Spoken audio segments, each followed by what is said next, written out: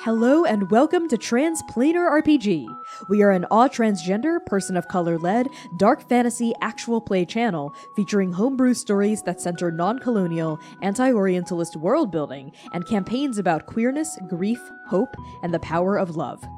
GODKILLER, First Blood is a 16-part podcast miniseries that follows a mythic, violent, and transformative tale about a single mortal rising against the challenges of the divine.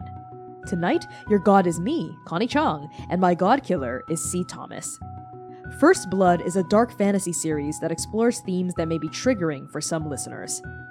Content warnings for this episode may include fantasy violence, religious imagery, grief, trauma, death of loved ones, self-hatred, heights and falling, betrayal, decapitation, romance, sacrifice, and cannibalism. Episode 16, the finale of GODKILLER First Blood, will air next Tuesday, June 27th. Episode 15, Star.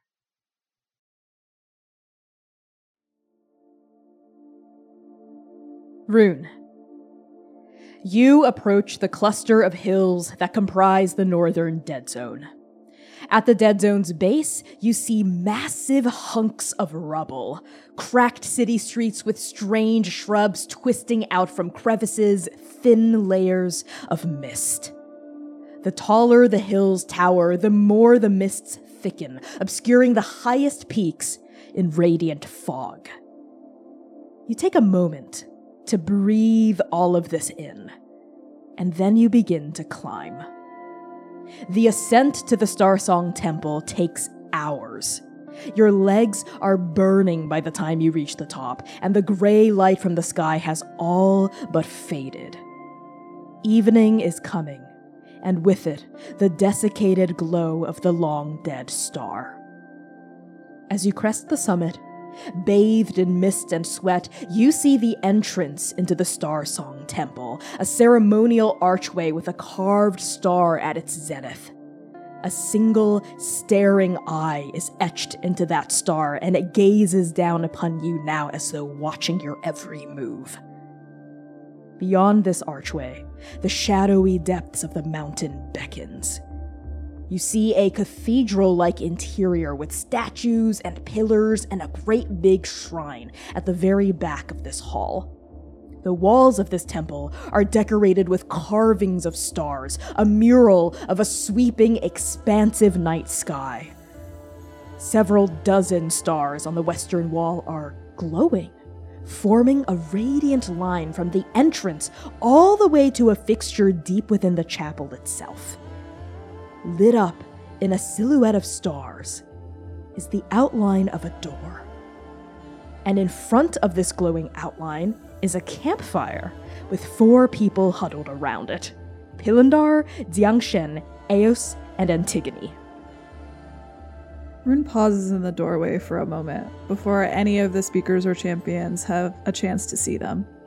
And despite the sweat pooling at their brow, despite their shaking knees, and yes, they did use their teleportation power, but it was a long way up. Rune pauses in the doorway there, their hand kind of on the stone sill. And they lean against it for a minute, a tiny smile coming over their face. And then they clear their throat. I'm sorry, did I miss the invitation? I'm feeling a little bit left out right now. As soon as you say that, the speakers and their champions all basically just jump to their feet and pivot and turn to face the entrance. And Eos is the first to move. She starts to take a couple of steps towards you, but it is Antigone who rushes forward, surpassing even Eos, and greets you first. And the speaker of the above is in her pristine white robes as usual, but it's dirtier than it's ever been. It is flecked at the hem with dirt and soot and blood, and her eyes are wide and her braid is slightly unkempt, but done up as much as she can. And there's a moment where you think she's going to barrel into you and hug you, but kind of at the last moment she composes herself. She stops herself and draws short, maybe a couple feet away from you, and clears her throat and kind of, Reuben. Rune gives a classically charming half smile that cracks open across their face. Hey, princess, sorry it took me a minute. And they, I think, close those last few steps so that they're standing very close to Antigone, like nearly chest to chest. She clears her throat again, looking up at you, blinking, and then she averts her eyes, kind of off to the side. And at this point, Eos and Pilindar and Xiangshen have pulled up short and they're all around you as well. What happened? Where were you? We've been worried sick. We thought you were maybe maimed or captured or dead or worse. Worse than dead? Eos crosses her arms over her big plate armor and kind of mutters, "The speaker of the above thought that maybe you could have been turned into a hungry ghost." Well, come on, didn't I promise you that I'd find you on the way out? Well, yes, you did, but I obviously wasn't going to hold you to an impossible promise. I wasn't going to hold that against you if you'd gotten maimed or hurt. Well, I don't make promises I can't keep. And Rune finally closes the distance and hugs her. Very gently, kind of like tucking one hand against the back of her head and pulling her in close against their chest. And finally, Antigone relaxes. She kind of softens against you and just for a second, just for a moment, lets you hug her. And she kind of melts into the embrace as well. And it kind of almost feels like that moment you had in the tower together at the very top of it before you fell. And I think there's a moment where Antigone, it's almost like she remembers that too. And she clears her throat again, kind of pushes away politely and, smooths down her slightly haywire braid. Well, yes, Anyway, there is much business to address. How were you able to get here without... We've been waiting for a fortnight, but if you were all the way out in the northern fringe like Pilindar calculated you might be, then it would have taken you much longer than just 14 days to reach us. Oh, I'm sorry it took even that long. The fool and I can get distracted sometimes. Pilindar cuts in at this. Excuse me, did you say the fool? Rune turns to them. I did. They came to rescue me out of the tower because I couldn't get out like the rest of you. And when I fell, finally, I was in the fringe, the northern fringe. I was at the ocean. I was in the ocean, almost. But, the fool saved me. And we traveled together here. Xiangshen crosses her arms, and her demeanor is very closed off and standoffish, but there's something in her face, in her eyes, that's kind of soft as she looks at you. The ocean! No kidding. So Pil was right. You were by the northern fringe. And you know the fool can't be trusted, right? All the legends say they're a trickster god. They're really not that bad. Maybe we should be thanking them, if the fool is the reason the heretic made it here safe and sound. I'm sure they'd appreciate that. Good to see you too, champion. And Eos claps you on the back, I think, with like a pat. Watch it, I'm a little sore from climbing up those stairs. Well, frail as always. Hardly. Okay, well, that's enough of that, the two of you. We have a lot of ground to cover. All that matters now is that Ruin is here, safe and sound, and intact. Pilindar. Right. Ruin. We're all here now. This is what I saw when I came here to cleanse the eyes of the witness all those weeks ago. And Z gestures toward that silhouette of a door next to the shrine deeper in the temple. A hidden door. A door that lit up, framed by glowing stars when you awakened as GODKILLER. Xiangshen cuts in at this point.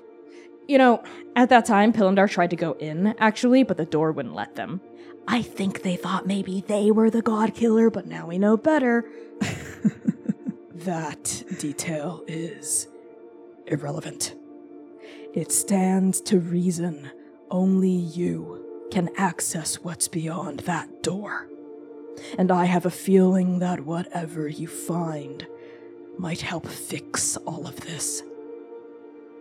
A familiar heaviness comes over Rune at that, and Z stares at Pilindar, and then their eyes scan the rest of the speakers and champions. I assume you all have heard what happened at the Citadel?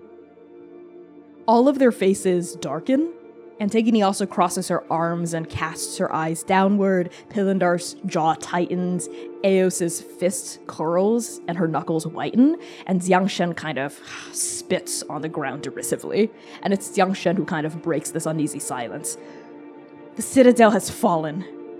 It's chaos down there. I've never seen anything like it. I've never heard of anything like it even. The Six have turned on each other. It's absolute bloodshed and mayhem.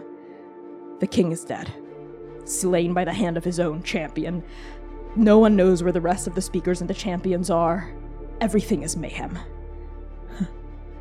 I assume that they're hiding out in a dead zone just like we are.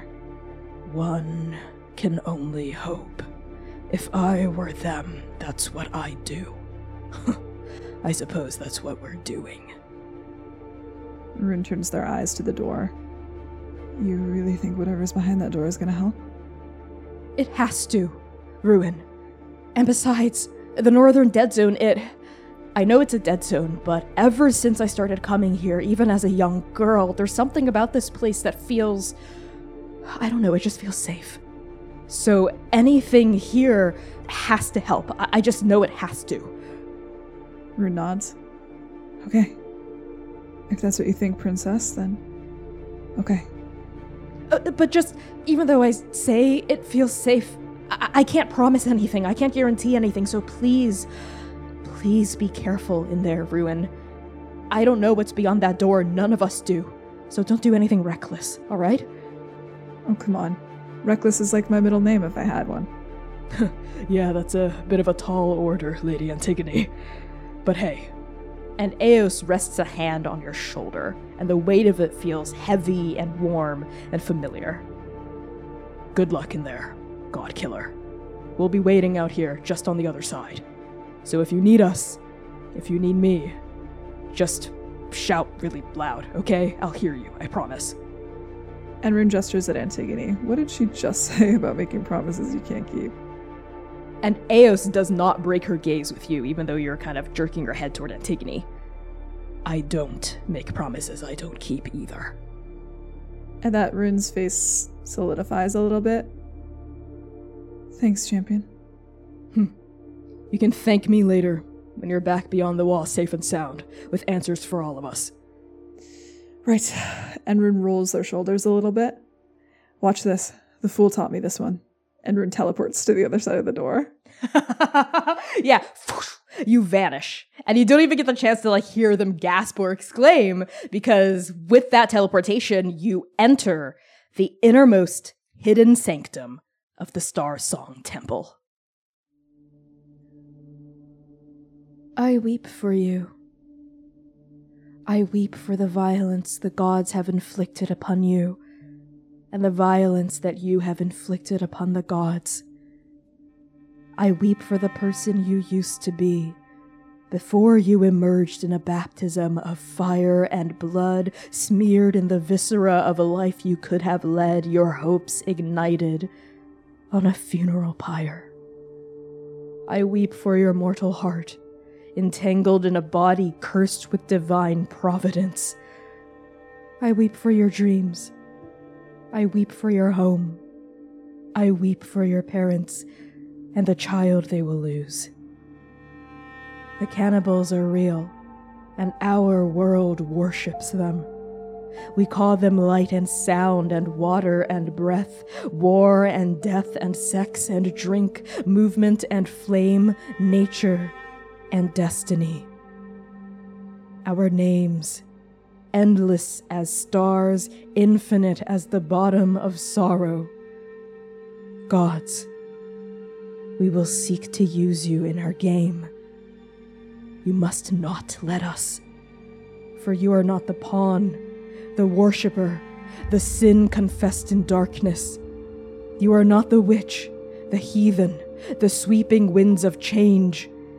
You are not the beast, the gore, the horror lurking in the weald. You are not the revenant, the fury, the locks of hair from loved ones lost. You are not the prophet, the reckoning, the greatest divinity of all. You are not the dancer, the novelty, the pretty animal in its cage. You are not the saint, the lamb, the tinder set before the altar. You are one thing, and one thing only. You are the GODKILLER. And the gods will taste your iron. So drink my tears, GODKILLER, and wet your cheeks with my blood. I have been waiting for your arrival for 10,000 lifetimes. I can wait for one more. The cradle will know your deeds, your sins, your trophies, your epithets. Your arteries will run gold with the name of every god you'll kill. You will die, and your body will be interred in the parched banks of the dried-up river, and your enemies will weep, and I will weep, and you will finally rest. Rune. Crossing the barrier into the Star Song sanctum had felt like cold water washing over your body. Cleansing, invigorating, and just a touch holy. You now find yourself standing not in a chamber or a crypt or even a room, but in the very heart of swirling mist. That's all you see. Mist, cold and damp as a grave-bound kiss. Mist, thick like cotton around your body. Mist, swaddling the ground, the horizon, the very air before your eyes. Looming before you, taller than the citadel, taller than the tower, perhaps taller even than the sky itself, is the star. A silver, serpentine dragon with scales made of glowing cosmic stars. Within the twinkling depths of each scale, you see a sprawling, infinite constellation of night sky spilling across the star's body in a cosmic plume. And his head is majestic and regal, thick tufts of iridescent fur fanning from his neck like a lion's mane. A pair of bone-white antlers crests from her brow, resting above the brightest set of eyes you've ever seen. Rune, facing the star, you feel not the graviturgic presence of a major arcana god, but sorrow. A gentle, unyielding sorrow that extends deep into your bones, deeper than you thought possible. A sorrow that is 1,000 years long and yet does not press down upon you, does not beat you into the ground, but simply lingers in the mist, like that shimmering veil of magic imploring to be observed, to be witnessed. As the star says that final word to you, rest, what do? Rune does something they've never done before. Standing so very small in front of the star, her ghost, her memory, a piece of her caught between time and space, still alive somehow inside of this moment, and this moment alone. Rune knows that, they can feel that so clearly. Z lowers themselves onto their knees, and they clasp their hands in prayer, and they lower their head and pray to the one God that they could have ever loved in their small, meaningless mortal life. Rise, God-killer. Your life is anything but small and meaningless. Rise and face me as you ought, as all of you ought. Not as worshipper, but as equal. Rune tips their head up, their eyes already brimming with tears, and they smile up at her. At this point, I can think of no greater mercy than to have a small and meaningless life. Hello. And they pull themselves up onto their feet again. Hello, Rune. I have been waiting for you for a very long time. I'm sorry it took me so long to get here. Do not apologize. How long it has taken matters not against the fact that you are here.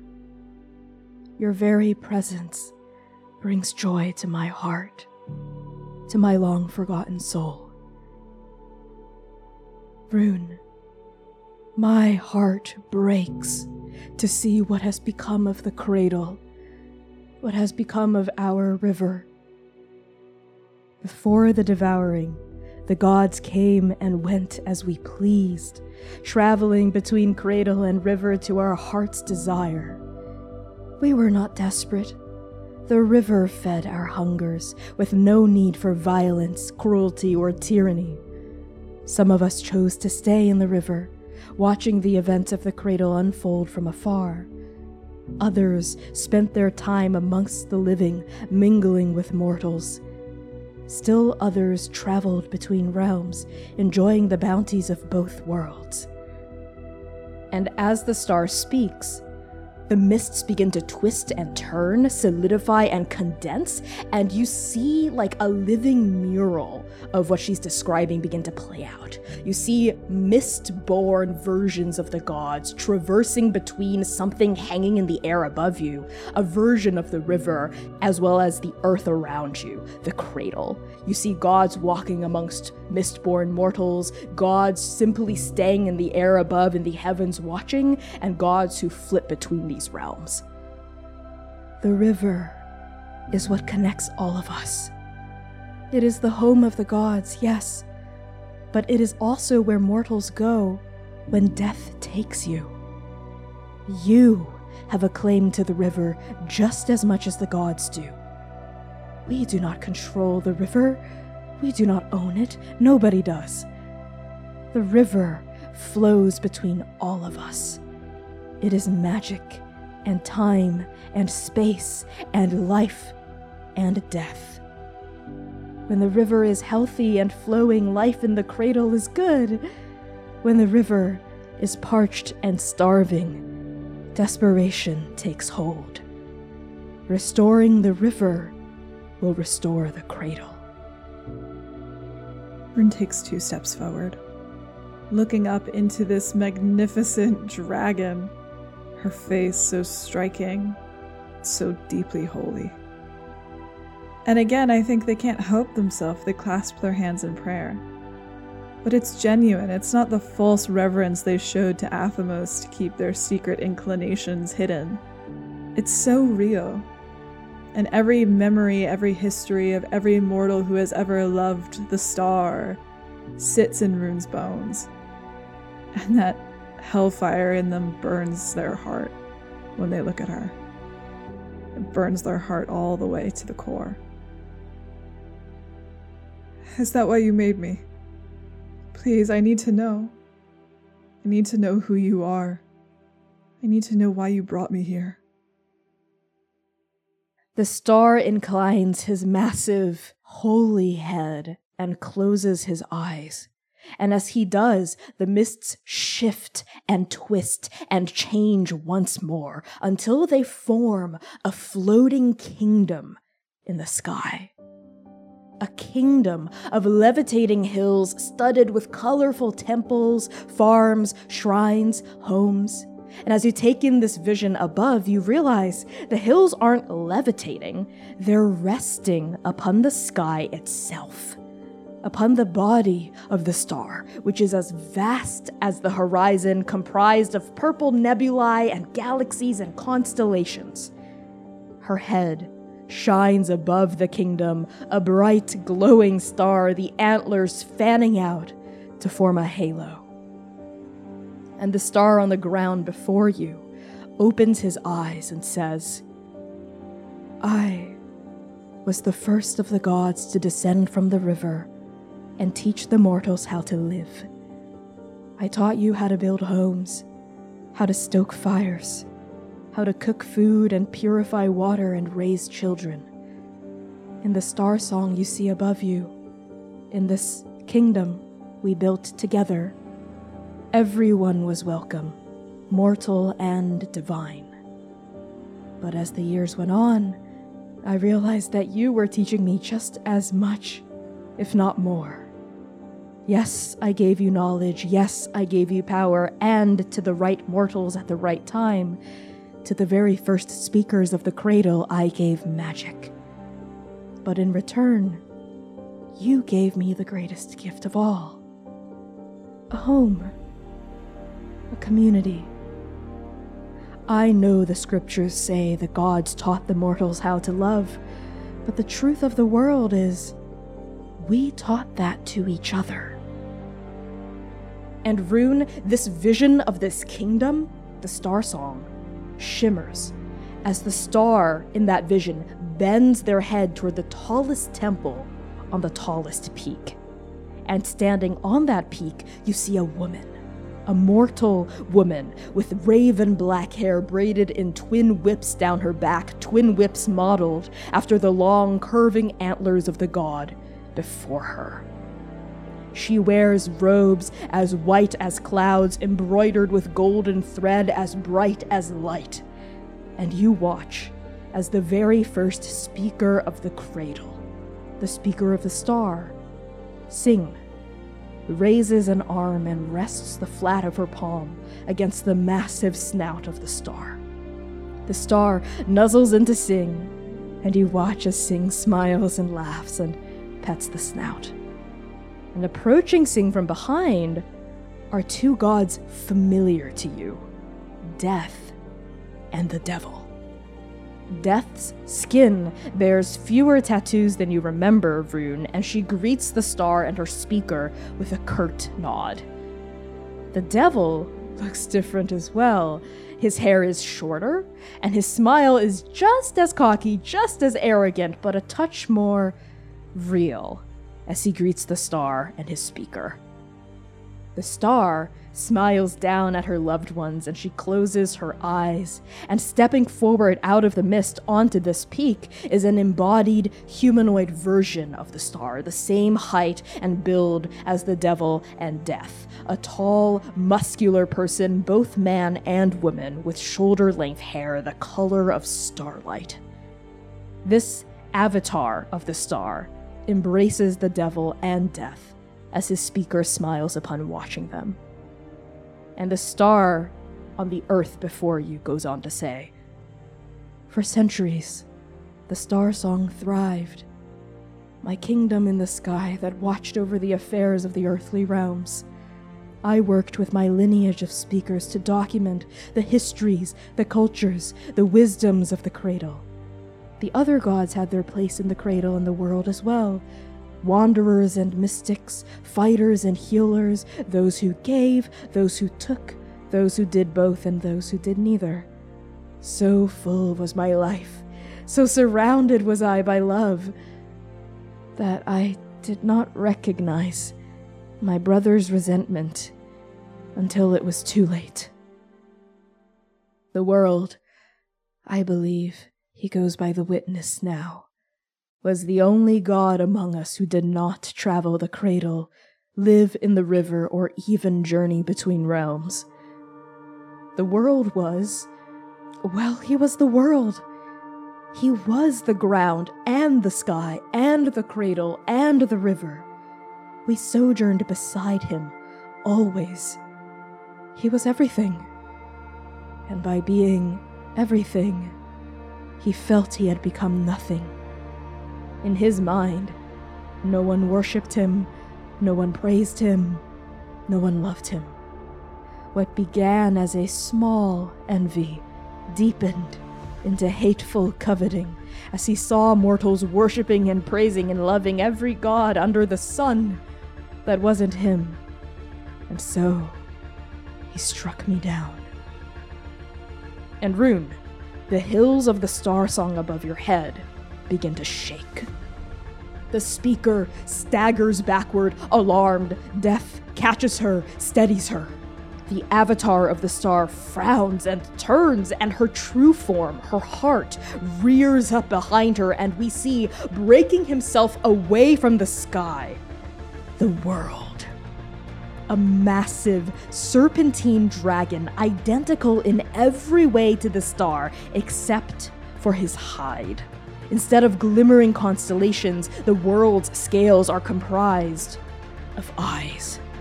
Staring, flickering, watching eyes as red as rubies, as red as blood. The world's golden claws flash, and he tackles the star's heart. And the sheer force of this impact breaks the kingdom off the star's back and sends these mighty hills and mountains and farms and homes crashing down, down, down toward the surface of the cradle. Death's eyes go wide. And as she falls, she wraps her arms around the screaming speaker and vanishes into the chaos below. Before Death goes, she shouts a warning up at the devil, but it's too late. The devil's wings are open, and he is flying toward his lover's avatar, beating his wings fast, desperate, hard, and the avatar is in his arms in seconds, familiar and holy. But up in the sky, the real fight is brief. The world is upon the star. The star looks shocked. There is a noise, like a tapestry of the universe ripping. And then the star's head separates from her neck in a spray of golden blood.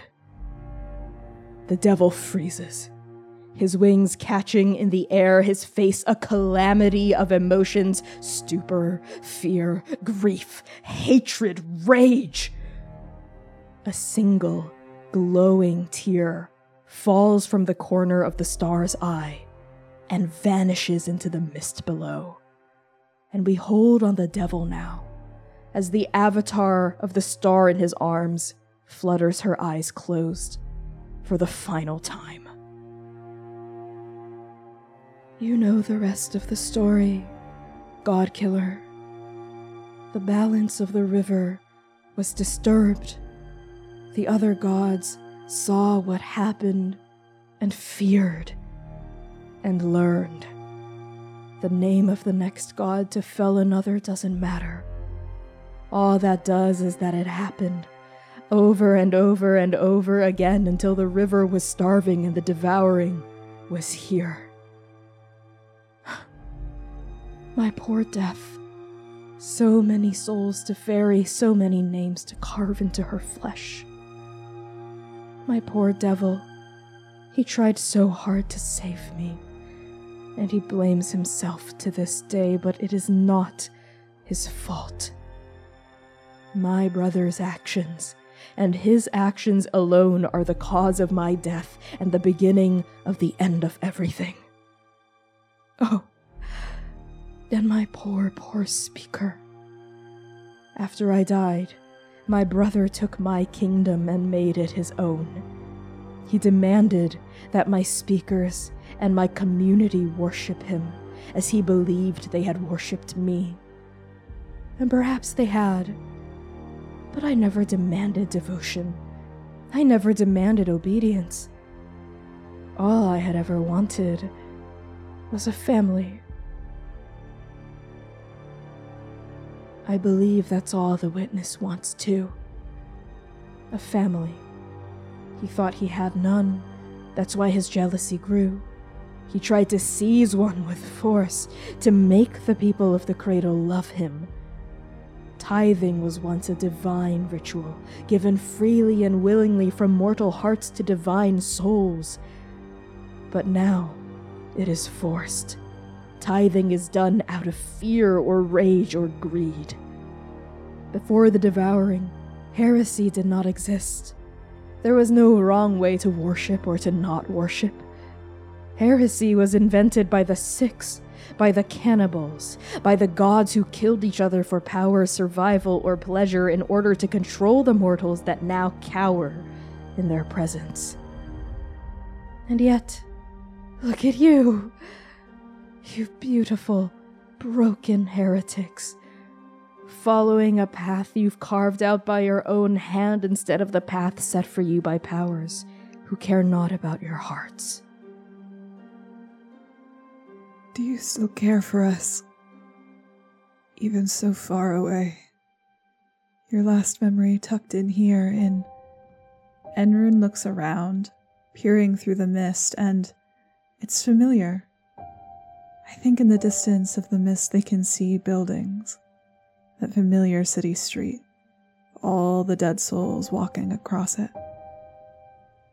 They're so far from the sidewalk now. It's like the city before the city was built. Do you still care for our hearts so far away from everything? 1,000 years gone and dead, you still love us? Do you still want a family? GODKILLER, I have never stopped loving you. I have never stopped loving this world. I have never stopped hoping. Hoping for change. Hoping for the redemption of everything. Hoping for family. Is that why you made me? Is that what you hope for me? In the tear that fell from my eye, and that judgment caught in his palm and deemed just, I made the GODKILLER prophecy, not out of hatred, not out of vengeance against my brother, but out of love. I know why he did what he did. It doesn't make his actions right. It does not justify his evil. But still, I feel his pain. I feel your pain. I feel all of your pain. The GODKILLER is not meant to simply destroy and burn and bleed. You are meant to unite our realms, to mend the connection that has been severed. A mortal heart, imbued with divine power. A mortal's agency, coupled with godlike destiny. You have the ability to transform the cradle, to repair the river. The only question is, how will you do it? Will you do it with hatred and rage in your heart? Will you make a cradle that is modeled after vengeance? Or will you do it out of love, out of respect for all things around you, and out of hope? The power is not what makes you worthy. The power is not what makes you good. The power is not what makes you evil.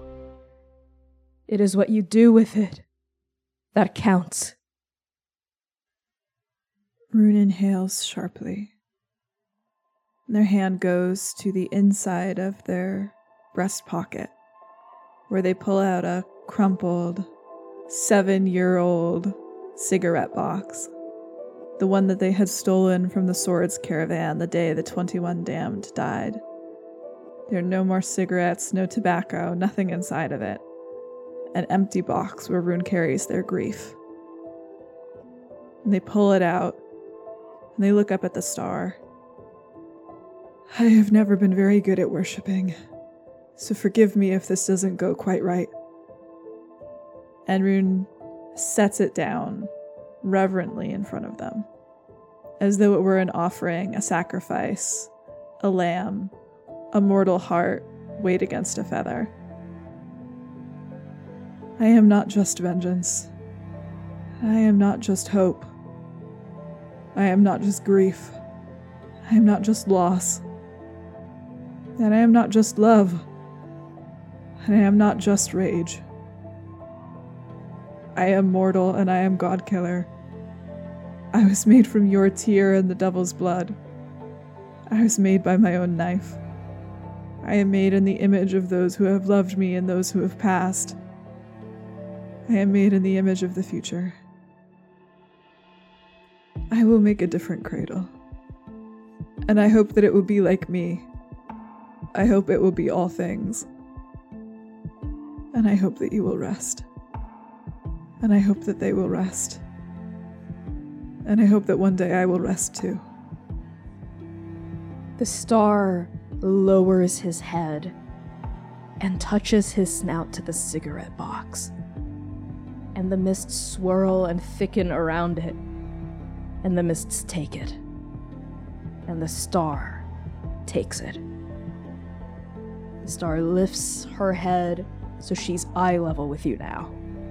and you hear her voice surrounding you, holding you, hugging and embracing you with such kindness, such gentleness, such love. Well said, GODKILLER. I knew Xiang and the 21 Damned made the right decision.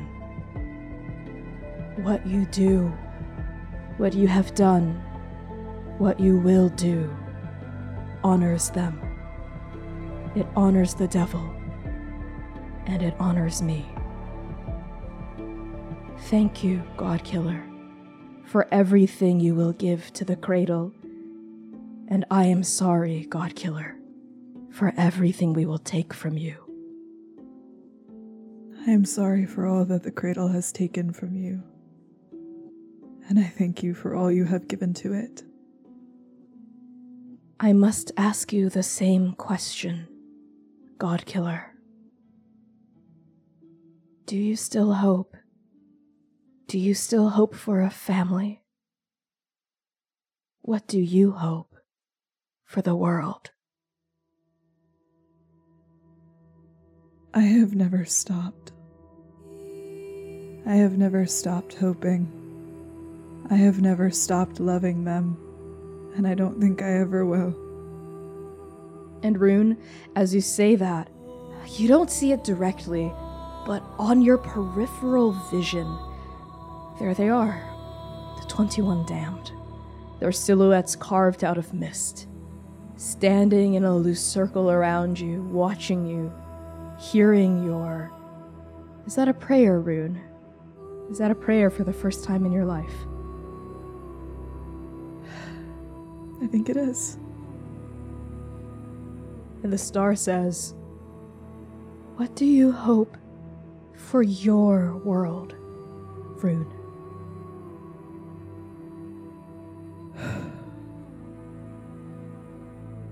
I hope that when the ocean comes, it finds something beautiful. I hope that when the waves crash and pull the cradle into its jaws, it swallows love. I hope it takes a full world, a happy world, a weeping, beautiful, broken and happy world.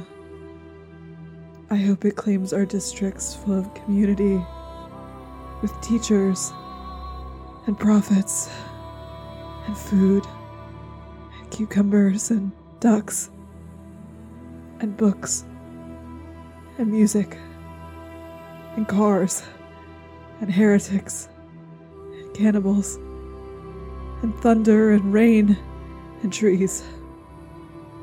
I hope the world, when it dies beautifully. I hope that it chooses its death and regrets nothing. Then that is the fate I wish for you and your world to have as well. A fate where you get to choose your end. And that your end is surrounded by love. I see now why he loves you. I wish I could have loved you. Oh, GODKILLER, but you do. You did. You have. And you shall. I have always been a part of you. I have always been a part of all of my mortal children. For where there is hope, I am.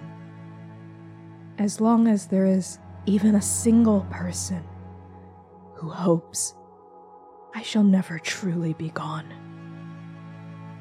Thank you. Thank you for staying with us. Thank you for keeping me. I love him still too. I miss him. I know we are both gone now, but the river is weak. I cannot feel him in it. I cannot reach him. He cannot reach me. You can fix it. You can fix everything, GODKILLER. I want to. I want to be the God Killer. I want to change the cradle. I want to choose when I die. The mists sweep away from you, clearing this entire area of fog. And you see where you are. You're in the sky.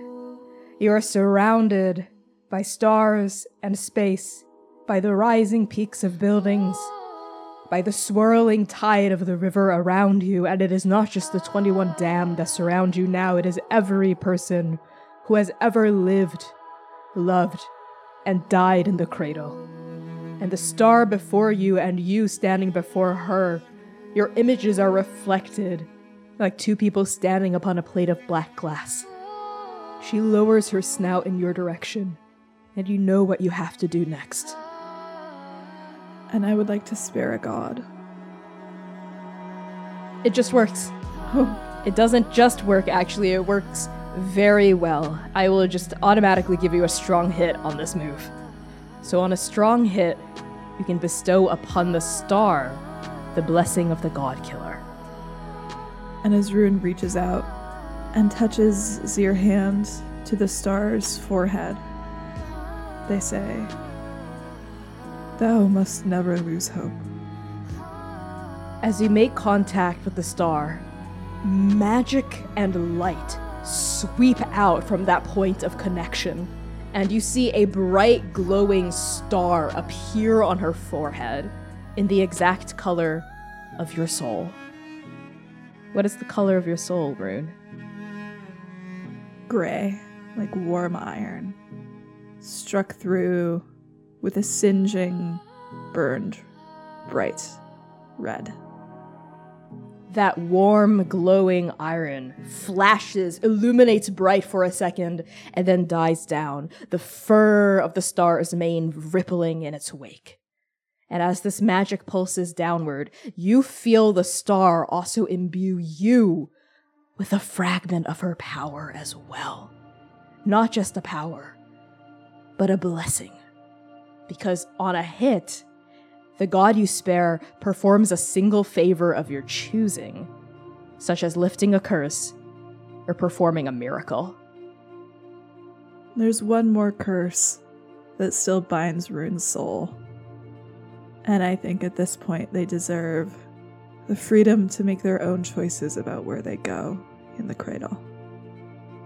Athamos' curse feels like a dark, cold pit at the bottom of your soul.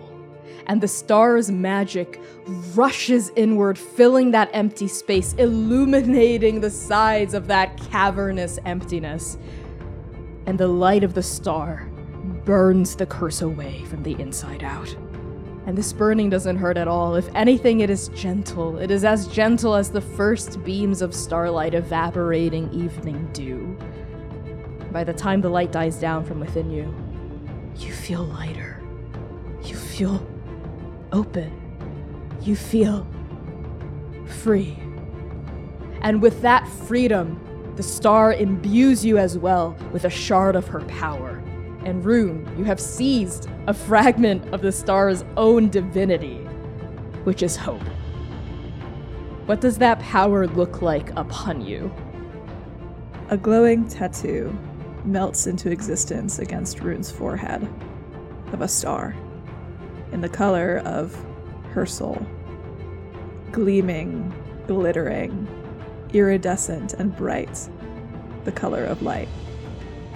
The mists begin to thicken around you. This vision of the night sky, I think, is swept away by this bright white fog, the silhouettes of the 21 damned fading, the silhouettes of everyone who's been taken by death fading as well. And you know this moment is ending. You know you don't have much time left before you have to go back to the cradle, before you have to leave this place and confront your destiny. And the star, even as her form begins to melt into the mist around you as well, she says to you, "God-Killer, my brother is close. I can sense him. He has felt our pact in what remains of the dried-up banks of the river. He is angry, and he is afraid of the power you now wield. He wishes to kill you. You must not let him. You must confront him. You must make him answer for everything he's done.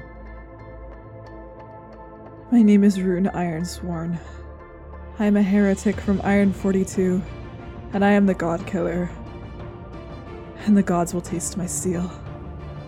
And with that, the star vanishes into the mist. The mist takes over the final gaps that surround you, and then ding, ding, ding, ding, ding, a silhouette of stars lights up in the space in front of you, forming the outline of a door. And Rune Ironsworn, you tip backward, and you fall through the gate. As you do, this mist vanishes around you, and you tip back into the Star Song Temple. There is a noise like thunder, like the tapestry of a universe ripping open. And then before your very eyes, the roof of the temple is gone, and the witness is here.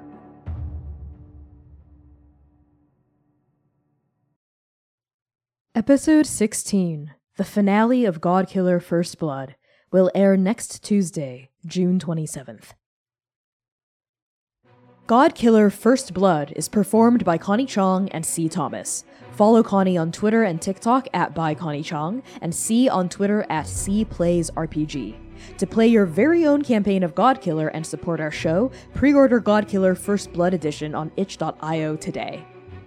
Transplanar RPG is made possible by your Patreon contributions and sponsors who believe in our mission to tell great stories and lift up our community. Sponsors like ExplainTrade.com. Explain Trade is a negotiation skills consultancy whose director, Dimitri Opines on Twitter, has asked us to say, and I quote, "Please sign up for Transplanar's Patreon because at some point people will figure out he's a cisgender white guy giving all his money to trans and queer art, and then he'll be too broke to sponsor us." We love you, Dimitri, and heed his words. Sign up for our Patreon today at patreon.com/transplanarrpg. First Blood is also sponsored by Start Playing Games, the largest online platform for players to find tabletop role-playing campaigns of your very own. Join a table that fits your schedule today at startplaying.games. We are also sponsored by Magpie Games, the independent TTRPG publisher behind such incredible works as Masks: A New Generation, Avatar Legends, Urban Shadows, Bluebeard's Bride, and much, much more. Check out their amazing selection of Powered by the Apocalypse games at magpiegames.com. Finally, we're proud to be sponsored by Roll. Roll is an online RPG platform that serves as a video-first alternative to complex virtual tabletops. Build, modify, and play your very own games of GODKILLER on Roll today at playroll.com.